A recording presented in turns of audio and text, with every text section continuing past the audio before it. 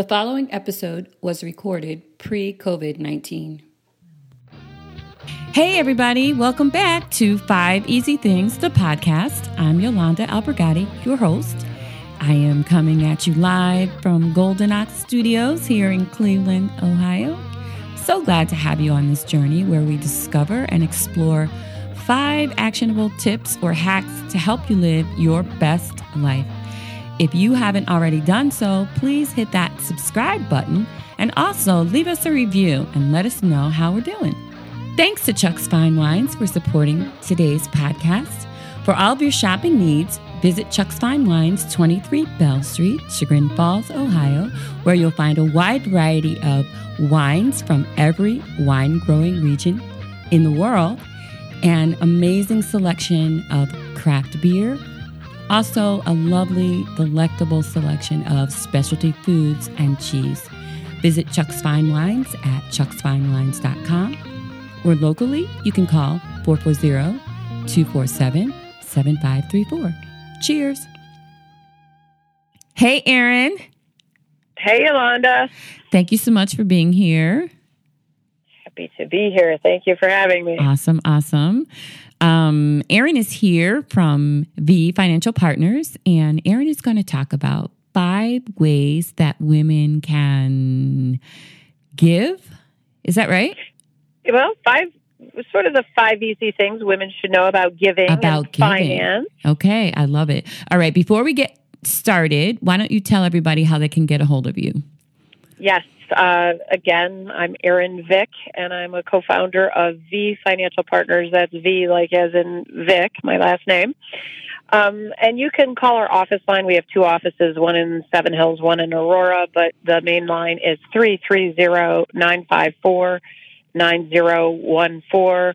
You can look up our website at www.vfinancialpartners.com. Or my email is evic, so EV like Victor, ICK at vfinancialpartners.com. Awesome. All right, girl, jump right in. Tell us. All right. Well, my 5 easy things about giving and finance. The first thing I think every woman needs to know is that cash flow is king. What I'm talking about is... Or queen. Or queen, valuable, yes. Head queen, let's face that. Okay. But every woman needs to know her numbers. Like, we are naturally giving people, women, we take care of everyone else before we take care of ourselves. And yet the first thing we want to do is give. And so before we give, know your numbers. Cash flow is king. So don't think of it like a budget. Create a spending plan, work with an advisor. So the joy of giving isn't diminished by the pain of debt. Ooh. I must tell you how much I love the rephrasing, a spending plan. That it's so much better than a budget. Budget yes, is like budget's like diet. I love that.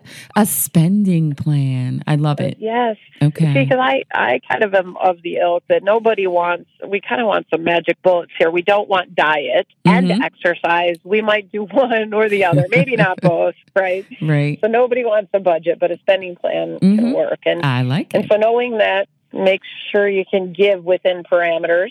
But then where do you begin with gifting? That second point is about, there's traditional gifting options that are outside of the toys, clothes, or cold, hard cash. I mean, you can, in the old days, my grandma gave savings bonds, and I knew nothing about them except one day I did get them, and they were worth cash. But, those were interest rate sensitive, and for those people who know or don't know, the interest rate environment's been very low.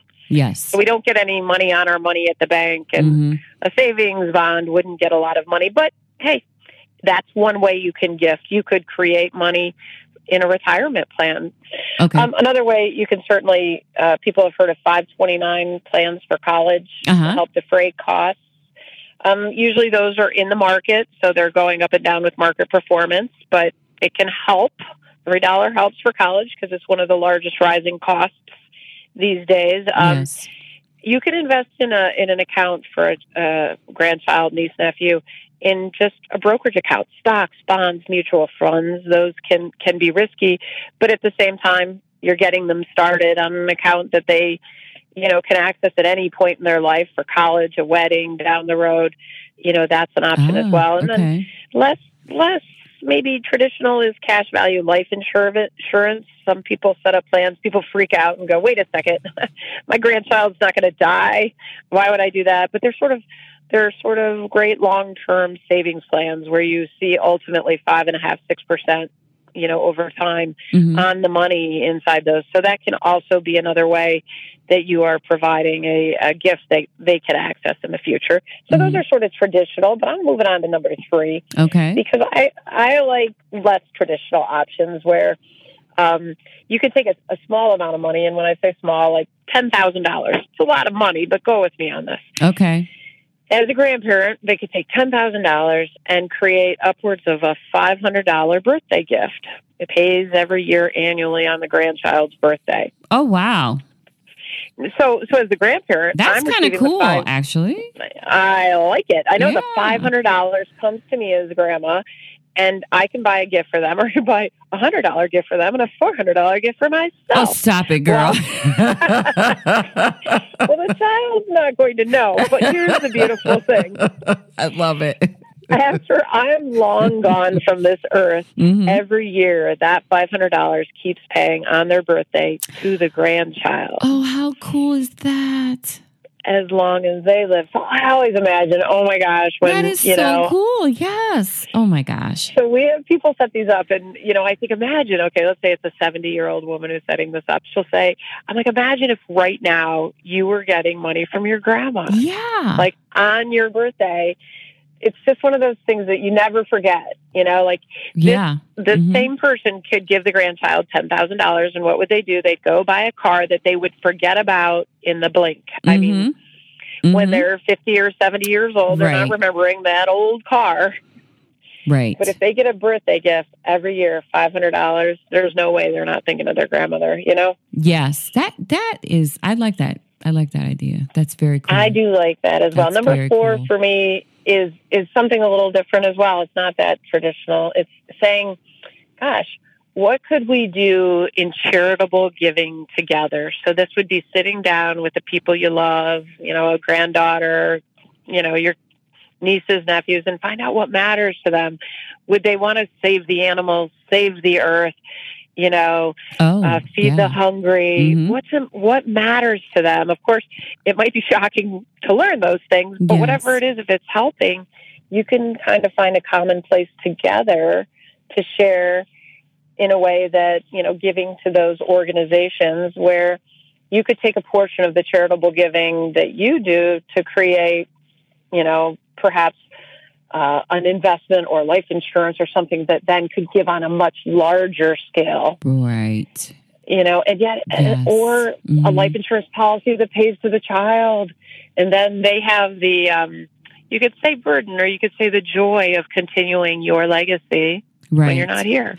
And what's really cool about that is when it comes to millennials, they are really focused on those types of things, giving back to the community. Yes. So how cool would that be to be able to sit down with your 30-year-old, child and say, hey, grandchild or whatever, and say, hey, let's do something together that perpetuates our legacy of caring about the environment or feeding the hungry. That is awesome. Thank you for that. That's really cool. You're very welcome. I have to say, I got into this business in financial services and financial planning over 10 years ago when my mom passed away. And I've carried that with me, where the things that mattered to her are so much more pronounced to me now, and you notice that and you see that. So then when you think about leaving a legacy in the way we touch other people's lives, certainly then, doing something a little less traditional with the people we love, to find out what matters to them. And then when they know what matters to you, and having that carried on long after we're not here is pretty beautiful. That's awesome. And moving on, number 5, to me, one of the greatest gifts we can give to the people we love is to get our own financial picture organized. Oh, girl. I'm telling you, we sometimes, as females, we might not want to initially do it for ourselves, but would we do it for them? So that's where yes. you can pull the pieces together and even then plan a meeting with the people you love to review where things are and why they're where they are, assuring they understand your plans and your intentions. Yes. A financial advisor can obviously facilitate and make those things easier. But to me, it's a priceless gift for people to understand where everything is, what you were thinking, your intentions. It's a gift when you can do that when you are well and able. So number one, get it in order if it's not in order first and foremost. But number two, to do it and then do it in a way where it's more of a love letter when you leave, so they are in full understanding of where you are and where you want things to go and be. It's kind of a nice way to give a gift to the people you love. And that might be the first one. But if, we go back to the beginning, number one, cash flow is king. So that kind of ties with number 5. Get your own financial plan in order. So you have to know where you are so you're not giving away the farm and creating debt, because there's no joy in that. The second point was to talk about just the traditional gifts outside of toys, clothes, and cold hard cash is your basic savings bonds, 529 plans for college savings. You can set up stock and bond mutual fund accounts for the people you love and care about, and even look at cash value life insurance as a way to save as well. That's a tax-free option. But I moved on in number 3 to talk about the less traditional option of creating a birthday gift that would pay you while you're living, but pay your niece, nephew, grandchild, child all the years for the rest of their life after you're gone on their birthday. That creates a sweet memory of us, actually. Yeah. And then, for future generations to consider taking up a charitable cause. This is number 4, so that you can learn about charitable giving together and finding a common place where you can expand your gifting and legacy in that way. And then number 5 was kind of where we all began. That the greatest gift you can give the people you love is getting your own financial picture in order, but then ultimately planning with the people you love so they know where things are, what your intentions were. And there's no questions, because certainly that's, I think when we all first started talking about this, Yolanda, it was what we mentioned, Aretha Franklin, and how she passed off this earth without a will, and that it's still being litigated so many years later. Paying probate. I just think, yes, it's certainly that's a whole other topic of getting even with legal advisors to prevent these things from happening. But it all starts with us and taking those first steps to get it all in order. Money. Yes, talking about money. And I'm absolutely happy to have been able to share a little bit more today about this. I love it. Thank you so much. That was totally awesome. Tell us again how we can reach out. Feel free to reach out to our office, V Financial Partners, 330-954-9014. Look us up on our website. That's www.vfinancialpartners.com. You can read about us. You can even reach out and email us through the website as well. Or V as in Victor, I-C-K, EVIC at vfinancialpartners.com. That's my personal email as well. Thank you so much. Thank you, Yolanda. Have a good day. Thanks. I just want to say thank you so much to everybody who's been listening to the podcast and showing us mad love and giving us ratings and subscribing and reviewing. I really appreciate your support. And if you haven't already, hit that subscribe button and leave us a review and let us know how we're doing.